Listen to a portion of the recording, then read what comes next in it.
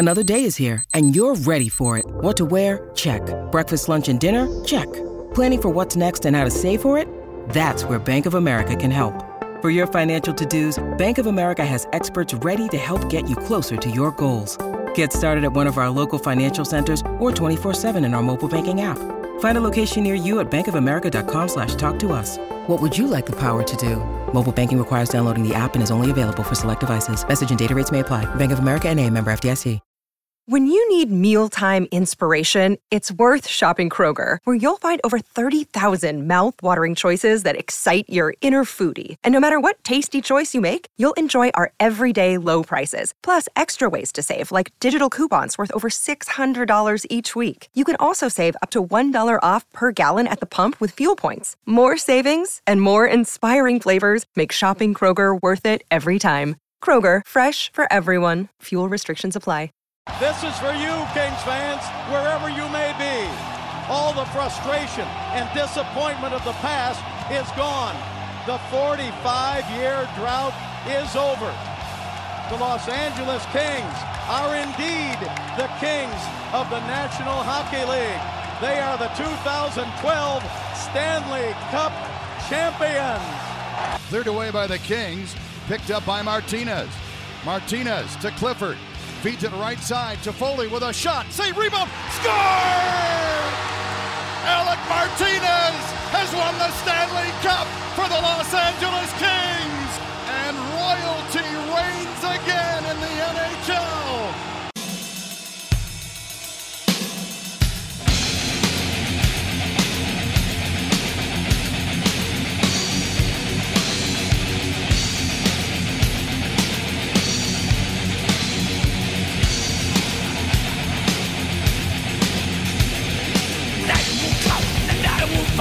All my victims know tomorrow.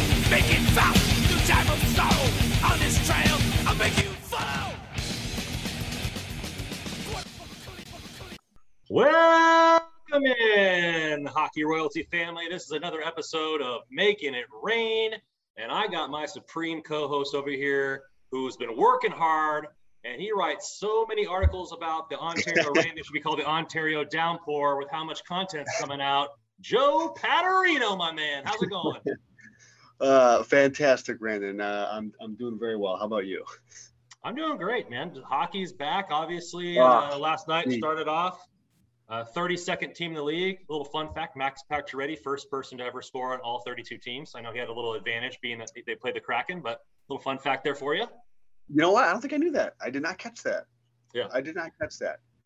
I was thinking yesterday because hockey's back on ESPN. And for me, that was a big deal for me when they left. But the biggest thing for me that they left was the theme song. That ESPN theme, is, I just got chills doing it. And I'm like probably tone deaf, so that's how I sound horrible. But to you, is that anything to you? I think we're similar in age-wise, but just you got into hockey a little bit later. So I'm wondering, is that theme song mean anything to you? No, it doesn't. I didn't even hear it until the first time last night. That was the first time I ever heard it. And then I heard it only on a replay because I went for a little Tuesday night special on the movie theater last night. So I didn't even get to catch the first go around, And so I saw it on the replay and I was like, oh, that's kind of a catchy theme. But no, Monday Night Football was always the big one. For my age bracket, because I didn't really get into hockey until 2010. Yeah. So for me, there's the themes that stick out to me the most are primetime, Boomer, and good Lord, I'm drawing a blank now on who, oh my God, I can't believe I forget who that was.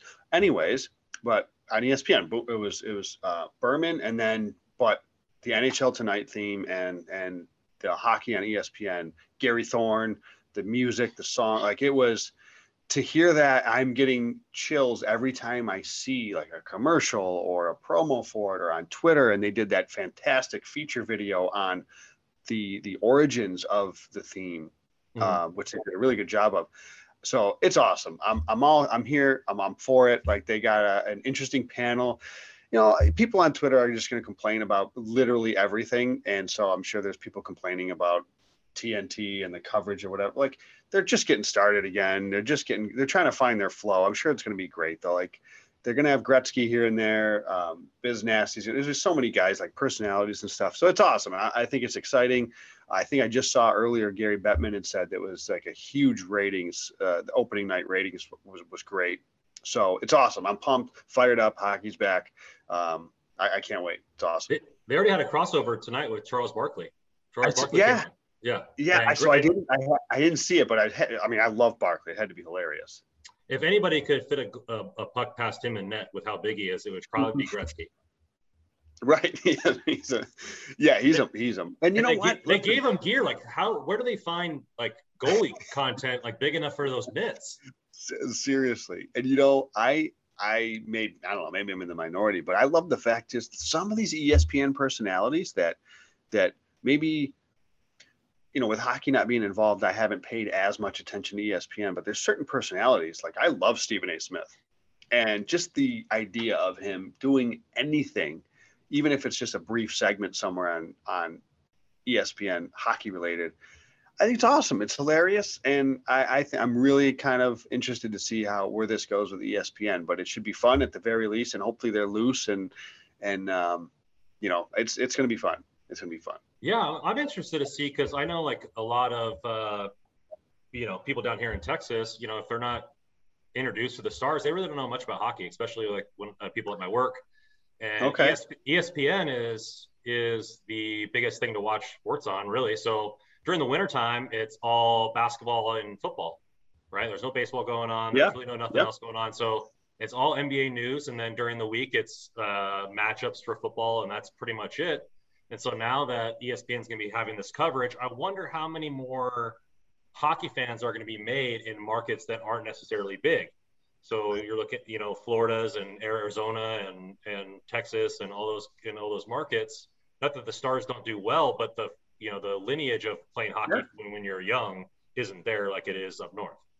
Yeah, no, and I think that one thing, and I know Bettman catches a lot of heat. Some of it's probably rightfully so, but you know, there's, from what I understand anyways, there's hockey rinks like all over the place in Arizona now. And you look at Austin Matthews as a product of the move down south, and you're seeing so many, you know, players and kids come from the south now. So hopefully that this is just another layer to that ESPN having that coverage. It's just another, like you said, there's people that are just glued to ESPN because of football and basketball. And even if on the periphery, look at that, there's a hockey game, or there's a Dallas Stars. Right. Or they see something Dallas and it clicks, and all of a sudden you've got yourself potentially a new hockey fan. So yeah, hopefully. Because right now, awesome. Team USA's got one already. Seth Jones got asked to be on the team. He's from Dallas, so hopefully we get some more players in from the South and can grow the sport. Yeah, exactly. And, compete year in, year out with the other powerhouses there in the hockey world. So it's going to be interesting to see the numbers and how it grows over the next 5 years over the contract. So yeah.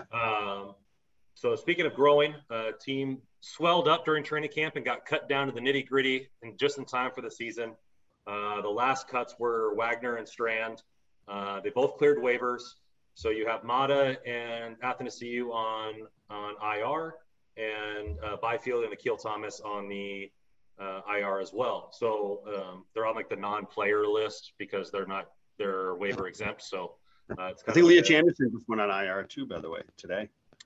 So I've heard mixed things about that. I haven't seen anything from the Kings. I know we posted that he did, but then I saw some other Kings reporters say that they might wait and retroactively do it. So I don't know how that's going to go. They already have an extra forward, either in Grundstrom or Lemieux to play. So I don't know, maybe they'll wait and see how bad it is during the homestand before they go on the road. So we'll see, but I mean, it is a groin injury; those tend to linger. So maybe it just is going to happen retroactively. But I saw that too, that it might be IR for him. I don't see anything official. We'll see. Yeah, I mean, by the time you guys hear this, it might be already official, and you're staring into your screens on YouTube, like, what the heck are you guys talking about? So, so let's talk about, since we're the Reign and we got games coming up, starting Saturday. Where does Wagner and Strand fit into the roster in your mind? So when I pencil in and I'm looking here at the lineup that I kind of penciled in. We'll start with Wagner. There's too many options in the top 6 for me. So I think he's going to fall somewhere in that middle to bottom, probably bottom 6. I think anyways, but I mean, even there, like, so I have, again, very like Turcotte, Madden, Kupari, Fagemo, Tynan, those are 5 guys that are going to be in your top 6 somewhere in some way, shape, or form, and maybe even Jared Anderson Dolan, depending on how they slot him. If they move him to the wing, if he's a play center, but I actually think Braden Burks looked pretty good in the preseason. He's the guy with some NHL experience. If he's going to play in the top 6 or middle 6, Johnson's had a pretty good camp, and I think he's a guy that's going to slot into the lineup and be a regular. Martin Ferk is down there as well. So Wagner, I don't know. I see him at, maybe he's a third line winger in Ontario, but there's so many options. I didn't even mention Dudas. So I'm very interested to see. There's so many guys down there that I'm very curious to see how this opening night lineup is going to shake out, because I would assume that this is going to be, Coach Wroblewski's kind of first look at how he wants to attack the season. Obviously knowing things can and are going to change probably fairly frequently, but I don't see Wagner in the top 6. I can see him on a third line. I can see him on a fourth line. But I've got 5 lines and an extra written down here. That's how many guys I've got, and I'm sure I'm missing somebody. So it's going to be a bit of a logjam, if you will. So for Wagner, like I said, I don't think it's in the top 6. I think it's more third or fourth line. For Strand, man, I think the way they had the defense group set up in that second preseason game, I like the look of those with Phillips Dursey, Craig Spence. I actually wrote in my recap, I didn't love the Moverari-Grans pairing, but I can see Strand getting some time, maybe with Moverari on the third pair, and maybe slotting kind of in and out with Grans, and maybe Grans. I can see them kind of slow playing Grans a bit. He's looked exactly as expected for me, as somebody who, and in my preview, I talked to Sixten Funquist. He's a raw talent. He looks it. He's a guy that he's getting used to the North American rink. He's getting used to the speed and some of the AHL.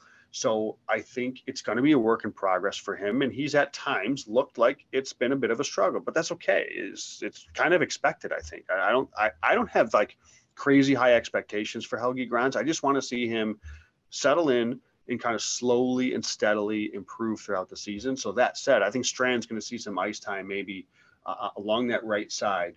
I can see him kind of in and out with Grans perhaps. But, with the way Spence has looked, I don't see him coming out of the lineup anytime soon. But that's where I see Strand, kind of in that 6-7 mold. But we'll see. Again, I'm really looking forward to seeing how the lineup shakes out Saturday. Yeah, I kind of have the same feeling with both players, and how I feel about it is the Kings know exactly who both those players are. There might be a little bit more ceiling for Strand to touch in his game because he hasn't got that chance at the NHL level, but Wagner has, and they know exactly what role they want him to play. And so, right, why not play this? Why not play the same role for the Reign? Because even if he's playing bottom 6 minutes and he's not scoring a lot of points, the Kings know his style of game, and then they can bring him up if they need to because they know exactly what he gives. Also, The power play was pretty bad last year, and Wagner could definitely help solve some of those problems with his speed and his peskiness in the bottom 6 area and on the penalty kill. So I'm not too worried about where he plays. I think he's a bottom 9 player. If they need him to play on the second line and use his speed, that's not going to be something that's difficult. If a guy needs a night off or a little ankle twinge or something like that, or a back-to-back, and, somebody needs some rest, they could have him play on the second line. But like you said, why change his role, what he's going to have to do on the Reign versus what he's going to have to do on the Kings, and take time away from the prospects that need the development, that have not reached their ceiling as a player. Yeah, and I think what you said too is he's had enough NHL experience where they know what he is. They know exactly what they're getting out of him. It's not like he's a guy that's a Kapari or a Madden that they're still kind of figuring out what positions he's going to play, what roles he's going to play, how's he developing. I mean, I think they know what Wagner is, so they can call on him at any time to pop into the Kings lineup if they need it, regardless of whether he's playing first line or fourth line in Ontario. I think they can do that if they wanted to. It doesn't matter what line he plays in. But so that's, I would agree. I would agree. And again, I didn't even mention, talking about wingers, I didn't really mention Dudas at first. Then you have Sodergran, Doughty, Kemp. There's still, I have a whole fifth line of Doughty, Pavlichev, Kemp. And again, I have where does Ferk fit in all of this too? So you figure he's going to get some ice time. So there's a ton of guys. And that's the thing about the AHL is there's no roster limit. So exactly. You're going to see a lot of rotation, and as we should. I think Grans is going to be one of those guys that's going to get in the rotation. He's probably won't play every night, maybe every other night, but he's one of those guys that, you know, with that I think you just have to get him more playing time. He's not going to get used to the American ice if he doesn't play on the American ice. And sometimes practice is only practice. You work on drills. It's not a live situation. You're working on situational stuff. And so he needs to get on the ice, whether that's every game or every other game. He needs to log minutes for that too. And, you know, I know a lot of coaches like to, and I go back and forth on this, and maybe I pick and choose when I want to agree with it, I guess. But a lot of times they'll say, you know, we need this. He's better served this particular game in the press box and watching the game from above. I go back and forth on that a little bit, but because it is true, like if you're watching the game from the press box as opposed to being in it and live, like you see things differently. There's no question about it. So you definitely see a different perspective when you are up there. So I don't think that it's wrong to think that players can't gain something from watching the game from above. So if they do pick and choose when to spot Grans and maybe give him a night off so he can watch from the press box and maybe see how certain plays develop. In his case, I think I will buy into that because I think this is a big year from a development standpoint. I'm not looking or care about, you know, bottom line production from Helge Grans. I just want to see him steadily improve in the D zone, steadily improve his skating, steadily improving kind of with his jumps and jumping into the rushes going forward, being confident enough in the offensive zone, those types of things. So, which, you know, again, whether that's playing every night, watching some from above, that's fine. But I want to temper expectations for Grans, but I think it's a development year for him. Yeah, I think it's going to come down to like what we both said. And then, you know, from a great interview with Travis Kelce talking about Patrick Mahomes, is the locker room will know, the coach will know when he's ready for more responsibility, when he's maybe ready for some power play 2 time. You know, if they're up by 5-1, the AHL is a developmental league. And so those are times that he can get power play time. Those are the times that he could log more minutes, and whether they're winning or losing. Obviously, Wroblewski wants to win the Calder Trophy. So, you know, winning is important as well. And so, you know, that's his job as head coach to balance the training with the winning hockey games. So we'll see how that shakes out. I think that he needs more ice time, you know, whether that's viewing or whatever. And then, you know, I think every sport's different. You know, maybe the thing that he needs to work on the most is something that can be learned in practice as well as a game. And so you might get a little bit of both things. So we'll see how that shakes out there. Although we had our best scorer leave the team, to much glad of everybody, with Kaliev going up to the Kings and making the roster. Whether that was because of Byfield and Elias Anderson, we don't know. It's still well deserved. Had a hattie in one of the preseason games. It helps. Some snipe shows. Yeah, when you're torching the net and have to bring a fire extinguisher out on the ice, definitely turns some heads. So, you know, we wish him all the luck of, you know, we're going to miss the Artie parties down here. I already stocked up on all the beer, and so I'm going to have to break that anyways, but we're going to enjoy watching it for the Kings. Where does that leave the top 6 for you? Obviously, Kaliev was right wing 1. So where does that kind of all filter in moving forward? My assumption, and we'll know for sure on Saturday anyways, at least how they're going to start it. My assumption is Turcotte and Tynan are your 1-2 in terms of down the middle centers. So then you have a winger crop Madden has been playing on the wing, and Kupari has been playing on the wing. So I think those guys are going to be on the wing. Obviously, Fagamo's there. So I don't know what combination. They went with Turcotte, Madden, Kupari the other night, but, Fagamo, they gave the day off. So maybe Fagamo is going to be up on that top line. I think it just kind of depends. But those are your first three wingers of your top four. Of Madden, Kupari, and Fagamo. So I guess you kind of jumble them however you would prefer. Again, we'll say they stick with it and go Madden, Turcotte, Kupari. That leaves Tynan, Fagamo, and who's that left winger? It could be Ferk. Ferk played with Tynan in the first game and was effective. Again, I think Braden Burke has looked pretty good, kind of under the radar good, because he's not like one of these Kings prospects. I think he looks pretty good in the first two preseason games. So I can see him. Maybe they move Jared Anderson-Dolan to the wing and move him into the top six. I can see it. I don't know. I think the way the lineup slots, I expect Anderson-Dolan to play third line center in Ontario, but it wouldn't surprise me if they maybe move him to the wing here and there to see how he plays on that side, because there's a chance he's a guy that could move to the wing long term for the Kings. So even if it's not a permanent thing. But so as far as the top six, though, I think Madden, Kupari, Fagamo are locks. It's just a matter of who's that last winger in the top six. Is it Jod? Is it Ferk? Could it be Wagner? Again, I just said I think he's going to be bottom six, so I don't think it's going to be him. And Johnson, could it be Johnson? He's a guy, he brings some wheels, and he's been a guy that's got some AHL experience. Maybe it's him. But I think those are probably the options that you're looking at. I don't think, I've been a fan of Sodergran's play, but I think they're going to let him, he's coming off injury and stuff like that, so they're going to let him kind of ease back in. I think Dudas is definitely more of that bottom six winger role. So I think between Burke, Ferk, maybe Johnson, and again, maybe if they move Anderson-Dolan to the wing, he could be a guy too. So we'll see Saturday. Yeah, I think we're on the same page there. I think Ferk's going to be the sixth man in there. I like the Turcotte, Kupari, Fagamo line.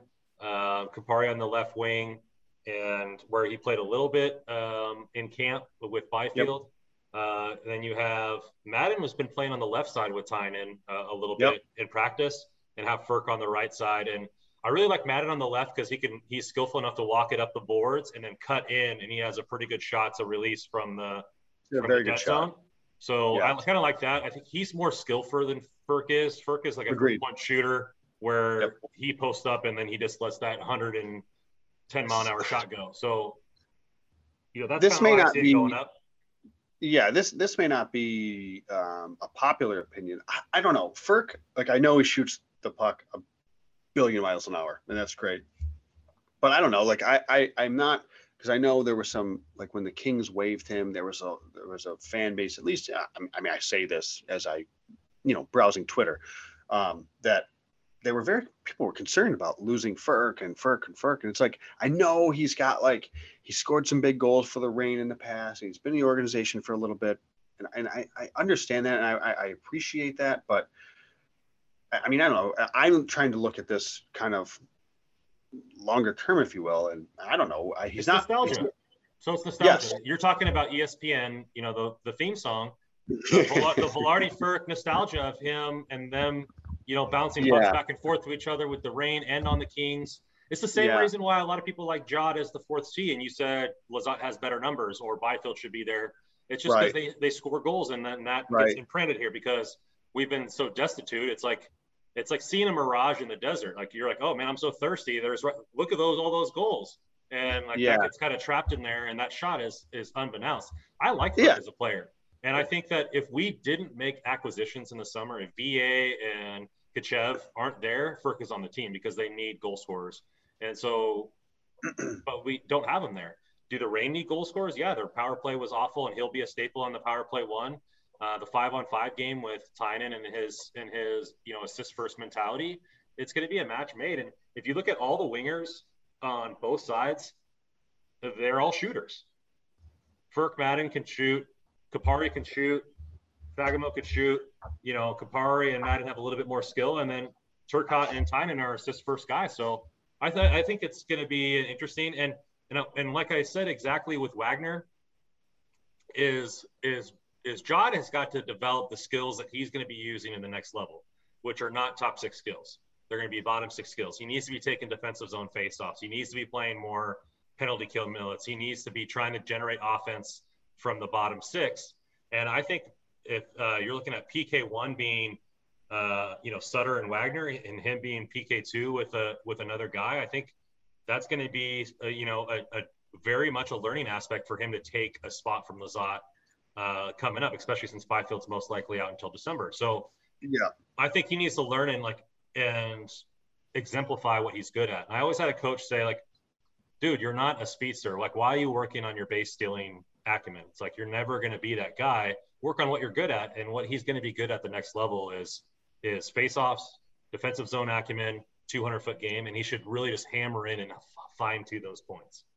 Agreed, because I think that's when I wrote the piece early in the summer, and I don't think, again, I don't think it was necessarily a popular one, but that I preferred Lizotte to. I heard about boycotts coming your way, man. I didn't give your address out because I didn't want that kind of shade on you, but I heard boycotts were coming. I saw some of the comments on when Hockey Royalty tweeted that the case for Blake Lizotte, that it was like, oh, come on. But like, again, it's boring. It's not sexy. It's not exciting, but it's effective. And, John Wroblewski, the coach for the Reign, had talked, McClellan talked about, we don't want to give back. Like if our top couple of lines are like pressing and pressing and pressing or scoring goals or whatever it might be, we don't want the fourth line to give it back.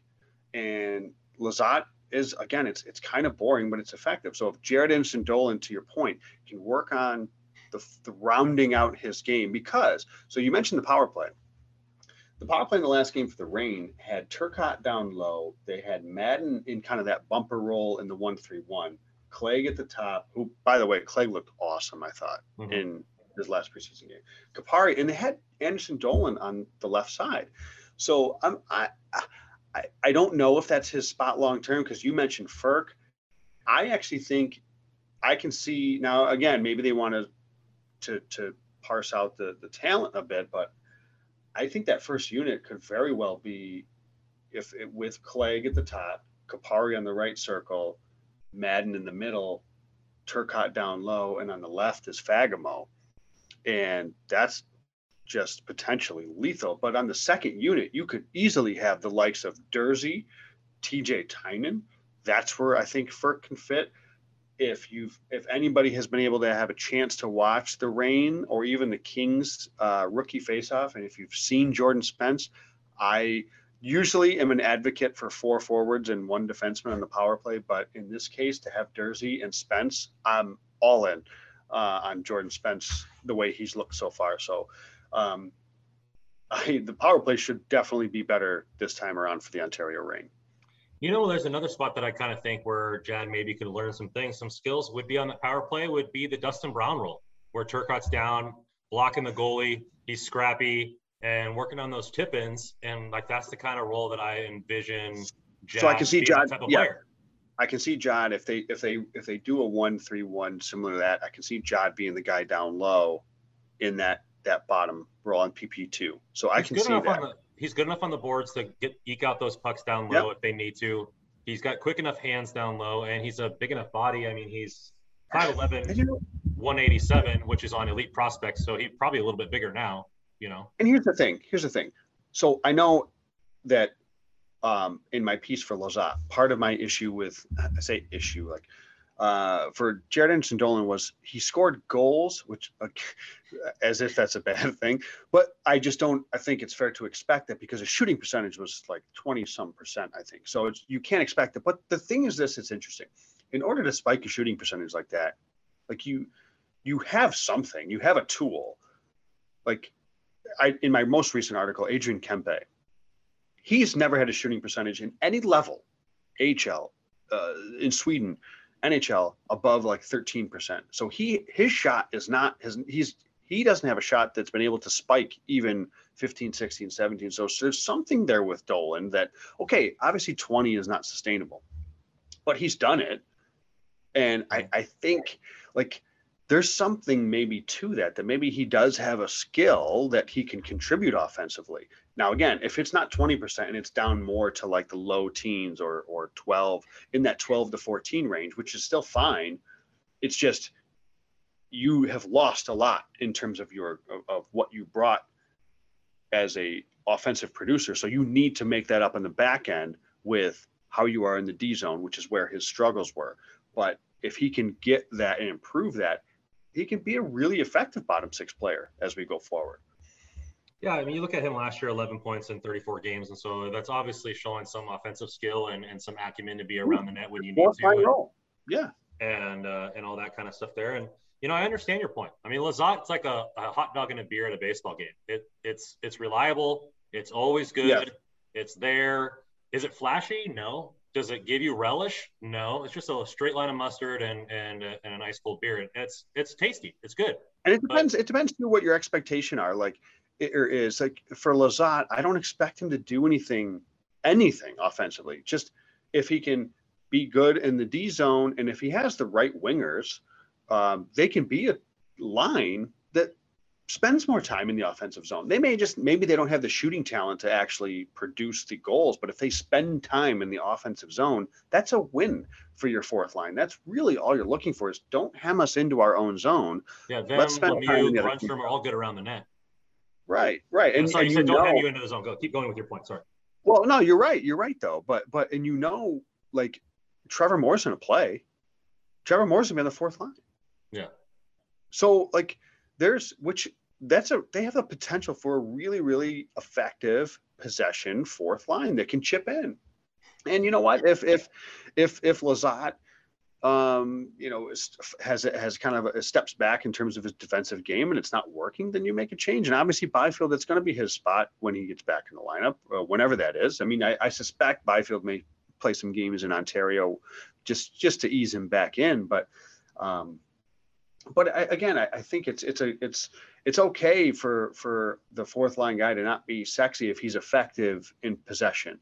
He doesn't have to score goals. If he has the right wingers around him, Trevor Moore, I really like that. And Athanasiou, when he gets back, that's probably your fourth line, is more Lizotte, Athanasiou.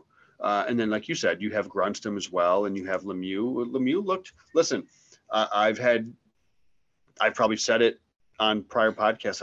Lemieux's a guy that I can see being waived, and I was way off on that if I said it, because he's a guy, he's looked pretty good. Like, to his credit, he has looked okay in the preseason. He's earned a spot. He's earned the spot in the lineup, so he can bring a little bit of a different element. But so but you have to slot guys in kind of where they need. Don't force guys if they're not ready. You know, maybe Jared Anderson-Dolan last year, it made more sense just because of the way the Kings roster was constructed. But they've added guys. You know, they've added 3 forwards in Kachev, in Danault, and Arvidsson. So that's going to just knock everybody down a peg. You know, and so that means Jared Anderson-Dolan is going to start the season in Ontario. It's good for an Ontario, and I don't think it's a bad thing for him. Hey, the roster isn't going to look the same from start to finish in this season, and we all know that. So it's not going to be a bad thing, and a little bit of more marination, down in the A is not going to hurt a guy like him. But the Reign made their first set of moves. Frank Ora and Christian Kazatul were released from their PTOs. The goalie room went from 5 to 3. Lucas Perique was loaned to Rapid City Rush. And John Lethemon is back with the Greenville Swamp Rabbits, my favorite ECHL mascot. Gonna get you a Letterman Swamp Rabbits. Oh, give me that goalie jersey. Somebody put him like a 00 or something like that to wear some sweet jersey. With COVID protocols and injury risk, do the Reign keep 3 goalies? Because if you're looking at all the stadiums with like SAP is vaccination only, right? So there's no fans allowed to do testing there. Some of the Canadian teams have the same guidelines. So it's different with every single organization. I don't know the vaccination status of these players, and it's really none of my business. But with the COVID protocols the way they are, do you think that the Reign will keep 3 goalies on deck in case they have to throw one over to the Kings or vice versa? I'm kind of expecting them to keep 3 here at the start anyways. And, you know, I think they've looked pretty good. Like I was really impressed. I thought Ingham played great in the first game against San Diego. Villalta has been really good. He came in he started last game, and I wouldn't necessarily blame him for some of the goals. He actually made a huge save. Sparks started the last game, but he made a huge save in the second period. Did Villalta to keep it at 3-1. So I actually like where the goaltending sits right now for the Reign with Villalta, Sparks, and I think Ingham sticks around for a bit. Maybe they decide, it's not worth it to keep 3 and they'll end up sending him somewhere else. But I think for the short term, I can see it. Yeah. So right now the games swing out. Saturday's the first game against the Gulls at home. Then Sunday they have a split home thing with Abbotsford Canucks come in on Sunday. That's kind of weird having one team on Saturday, one team on Sunday. But they stick around for Tuesday. So you're looking at 3 games in 4 days. Like you said, they might keep all 3 goalies around. They each get 1 and then go from there. It'll just depend on how that goes. But I think just like with any prospect, they're just going to have to see whether him starting more games in the ECHL or wherever he gets loaned to is worth more than him playing every 4th or 5th game. God, I feel like if there's ever a position that needs reps, it's goaltending. So I think wherever he's seeing the most pucks is going to be beneficial to Ingham. But I think because I know goaltending has been a sour subject in Ontario, especially last year. But I'm cautiously optimistic the way the preseason and the camps have gone. Villalta's looked good. They've all looked pretty good. Villalta's looked good. Ingham has looked good. Even Letherman, when he played a bit too, he split the game with Ingham the first preseason game. He looked very good. And Sparks, I don't know. Sparks, maybe this is how do I say this without? I don't care as much. The reason I say this is because he's not like a prospect. So I think that, again, you had said this before with Wagner. I think the Kings know Sparks is a guy. He's a veteran. He's been in the NHL. He's been in the AHL. So if they need to call on him, if he has a rough start, I don't know. I think they know kind of what they're getting with him. So I look at him in that realm. So I don't mean to be disrespectful when I say I don't care as much about it. It's just because I think I'm coming from that as they kind of know what he is, if you will. He's not a guy that all of us Kings fans want to know who's up after Peterson. Who's up after Peterson? Is it Villalta? Is it Parikh? Is it Ingham? Listen, I wouldn't be surprised. Is it Markkanen in Finland? I mean, it could be, but Parikh is a guy I think that we'll see how Villalta plays this season. Like I said, he's had a good bit here in terms of the offseason and preseason here for the Kings and the Reign. But I wouldn't be surprised if Parikh ends up being kind of like the slowly gaining steam here. We'll see this season, but I like Parikh. I think he's going to be an interesting prospect. Yeah, so we'll see how that goes. Like I said, they just got to see a ton of pucks, and we'll see how it goes. And maybe they keep all 3 for like that 3 out of 4 weekend that it starts, and then maybe ship somebody out there. And they also need a partner to dance with. You can't loan a player somewhere if there's not spots. So maybe they're still looking for that kind of that kind of area there. So let's get to the preseason. Other than the 2 games, dropping both games against the Gulls, I thought there were some positives, some negatives. Definitely love the fights. There were some really good fights there. Love that his name escapes me right now, but I love that he pushed the referee away. He's like, hey, let me finish my job here. I'm not done at work. Don't try to check me out early. The time clock is still running on this one, bud. Was that Doty? That did that? No, that was one of the other guys. I forget his name. Doty had the other fight. I'm drawing a blank too now, and I have it in my notes somewhere. But he had 2. He has 2 names or whatever. His last name has 2 names or whatever. But I'll start with game. I'll start with just the overall spot for me. I thought there was some positive, negative. There was no game in which the whole lineup was playing with each other. Sure. Samuel Fagemo had a late entry into the first game, which he wasn't expecting to play, which means if you're not warming up expecting to play, he played on the 4th line that whole game. So he was just kind of a fill-in. So it really wasn't kind of doing anything there. And so the player that really stuck out to me, and I know that, Spence has been the highlight, but it was Johan Sodergran. And yeah, glad you said that. And with the fact that he injured all last year, has a bigger body, is going to bring something different to the skill set of the game. And yet he flashed skill in this game with some tape-to-tape passes, some shot that got tipped by Spence, work up against the boards. I really liked his grit and the way he played the game and showing little flashes of skill, like he was just seasoning the pan, like it was good, good color to his game that we already know he can play. And then with him being a little bit of a wild card because of the injury, it's just nice to know that he's there and is contributing instantly. I'm so pumped that you said that, because I completely agree. And I was very intrigued, and after I did the player preview on him and talking to Sixton and watching some past video, I'm like, this kid's you can tell from what he's got a brain. He's got a hockey brain. Like he knows where to go on the ice when he doesn't have the puck.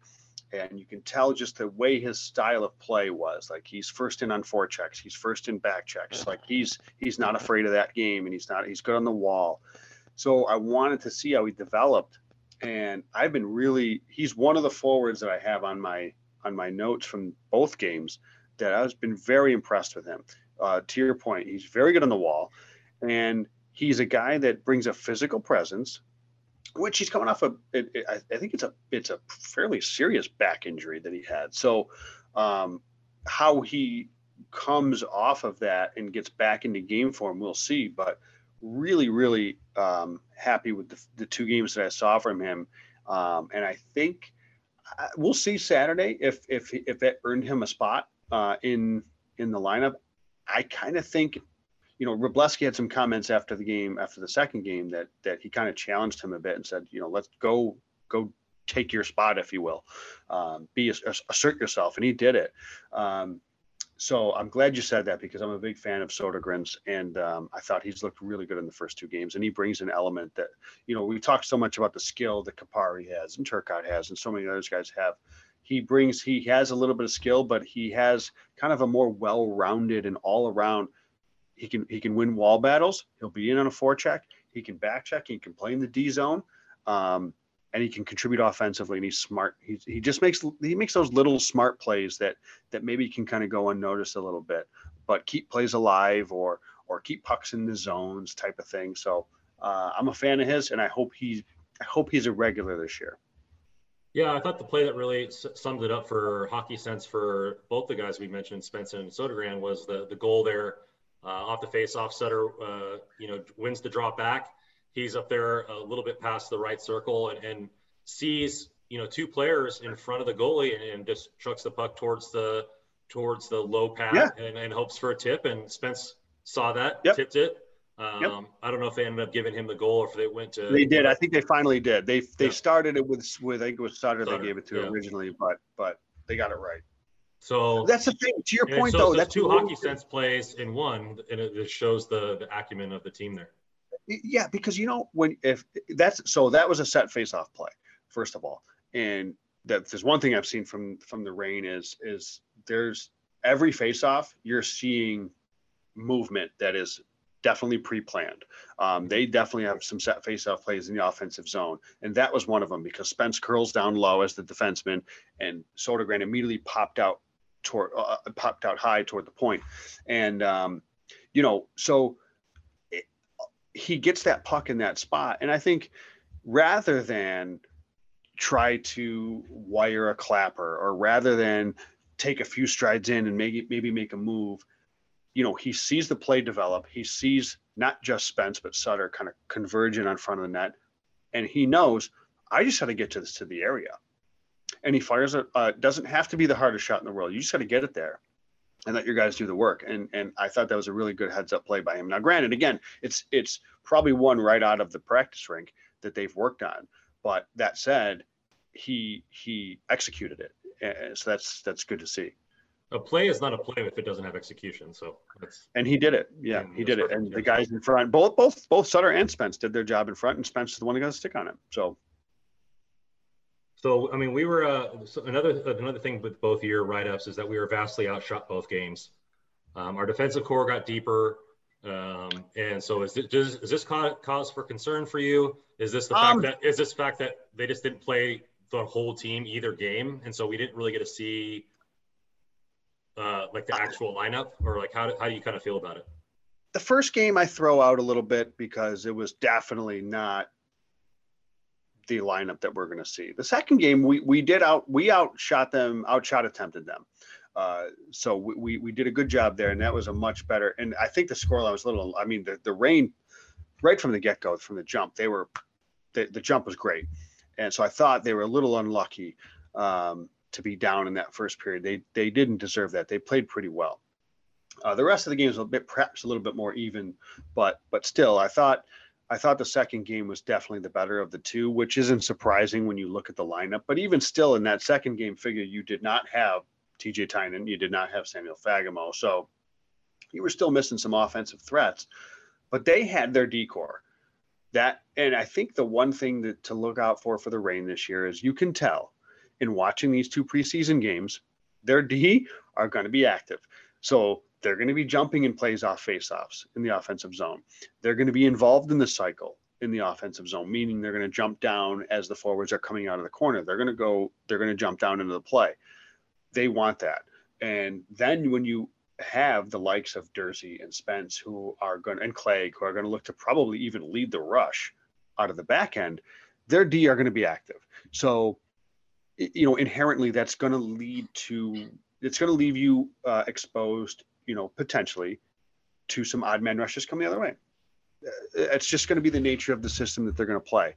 But I think when you're blitzing, sometimes you get burnt deep. That is what it is. Right. Yeah. And I think they're okay with that. I think they should be okay with that because these are the horses that they're running with. So I think they should do that. Do you think it's an organizational focal point? Because we've seen a lot more of that in the Kings preseason games as well. It does. It certainly seems it because we've seen it. Yes, we've seen it in LA. I mean, I think Sean Walker's looked really good. Edler's jumping up in plays. Mikey Anderson's pushed up a bit more this season too. So yeah, I think it's an organizational thing. Which will be good because we were pretty much next to last in almost every single offensive category for the defensemen on the Kings, and having that little bit more of a boost from the back end will be nice. And I think there's offense. To me, like I tend to believe that offense starts from the back end too. Like eventually you're going to have the puck in your own zone. Can you effectively and efficiently get it up and out of your zone?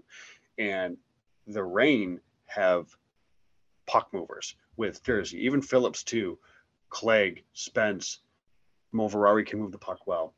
So they've got guys that can get pucks out of the zone. It's just how do they handle in transition coming back at them?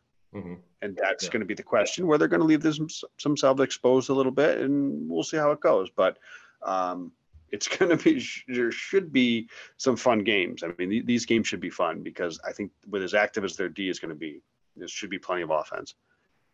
Robo said that in the first year he came. He wants to win. He wants to win games by destroying people. Like he wants to have the offense on all the time, and not take the gas off ever. So, it's going to be something interesting to see. And we definitely saw them get burnt last year, but the talent is also better this year. So maybe they're going to be able to handle that style of play a little better.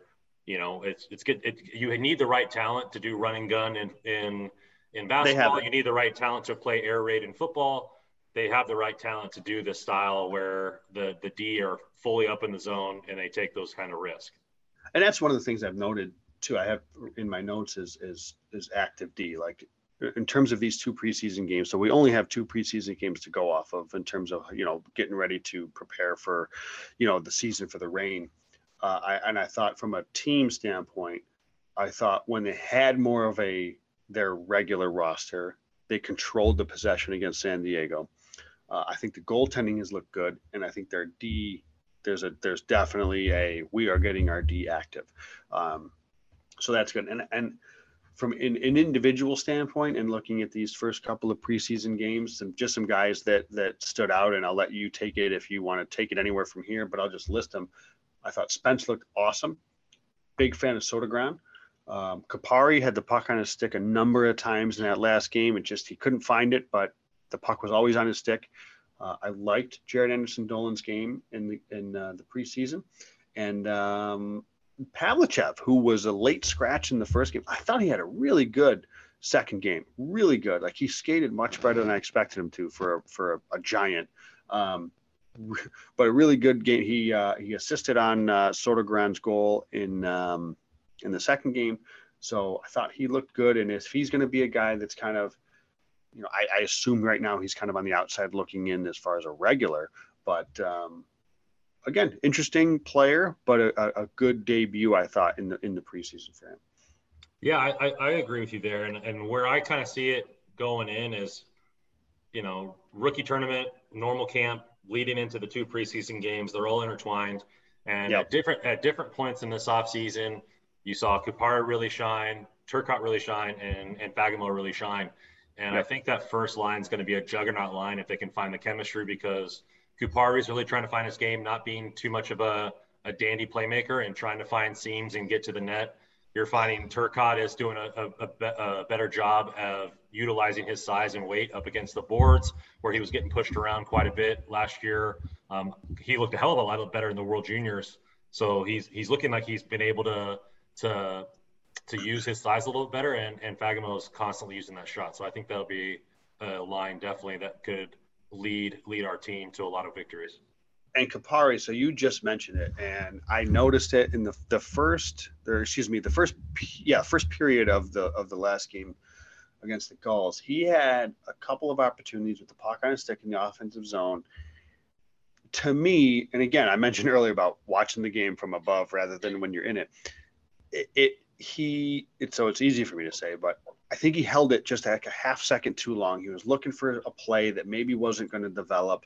So I hope he's kind of learning that, and maybe we'll continue to see him grow in that sense where, he's holding it probably a half second to a second longer than he should. Either make that pass if it's not there, trust your shot and get a zipper on net. If you're in, because he was in the circle. Like, it's not as if he was, on the wall or anything. Like, he had opportunities to maybe put it toward the net, but he was looking to make a play, which I appreciate. But, if it's not there and nothing ended up happening, like nothing, there were 3 times I think that I noted in the first period that he had a puck on his stick in a scoring opportunity that never even resulted in a shot on goal. So, like, there's some positive and negative. Positive is the puck's finding him, and he's in spots where the puck's getting on his stick. The negative being, how does he turn that into, let's get pucks.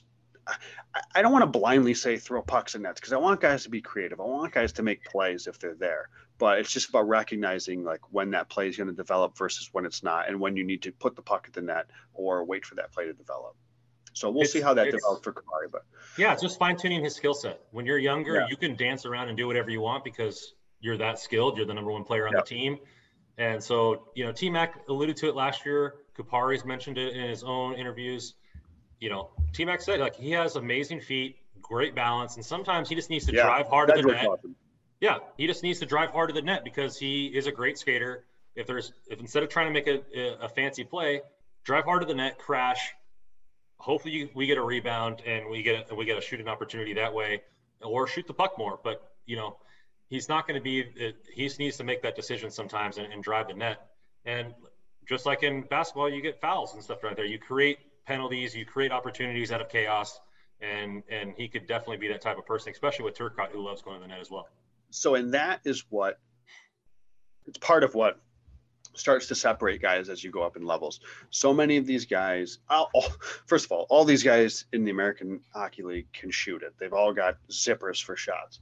They've all got pretty good hands too. And much of these guys, it's as you go up in level, the speed increases. So can you make those decisions, whether it's I'm going to pass it or I'm going to shoot it or I'm going to make a move or I'm going to delay, whatever it's going to be.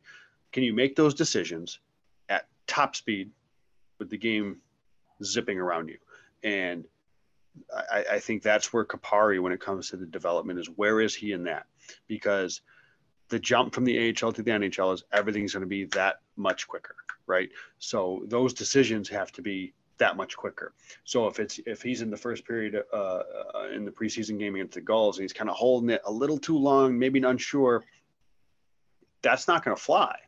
It's not going to work because they're going to close down on you even quicker in the NHL. So But that's okay. Like I think he doesn't have to be ready yet necessarily. And maybe as the season goes along, I fully expect him to be perfectly fine this year. And I think he's going to spend some time in Los Angeles, but as you go up in level, everything has to be done a little bit quicker. And it's the guys that can process it. You talk hockey IQ, the guys that can process it a little bit quicker and make those plays at top speed. Those are the guys that excel and then can stay in those skill top 6 roles as they go up in level. Otherwise, you find yourself now you have to maybe adjust your game and you're playing in a 3rd line role or a bottom 6 role because you can't make those skill plays at top speed like you could before. Yeah, it's a very good point.